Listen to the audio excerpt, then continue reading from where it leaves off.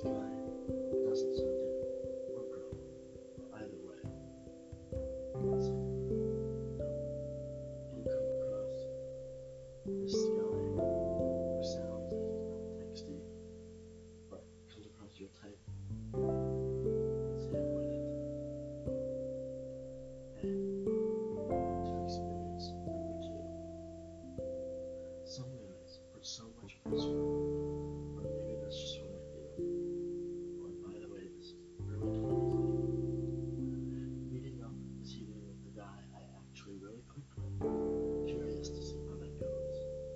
Also matched with the guy a few days ago I agreed to meet up with, but to be honest, he's already annoying me.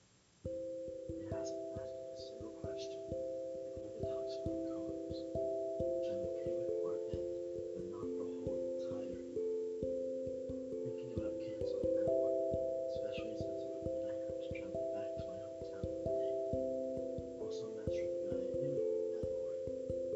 Always knew he was coy with me. Swiped right just to see if he would do it, but it's just so weird. Keeps on switching between pervert and nice guy. You never know what to say. I really regret swiping, but he already has my number, so I can't really unmatch.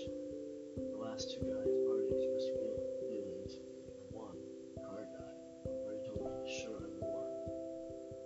Like WTF, just praying they're not too serious, but I feel so much pressure from these kind of things, especially when I don't feel the same connection. I just don't know how dating goes.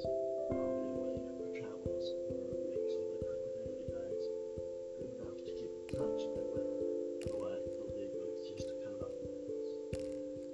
Well, we're 22 now. I think that the sounds that you're talking to the guys too much before the date.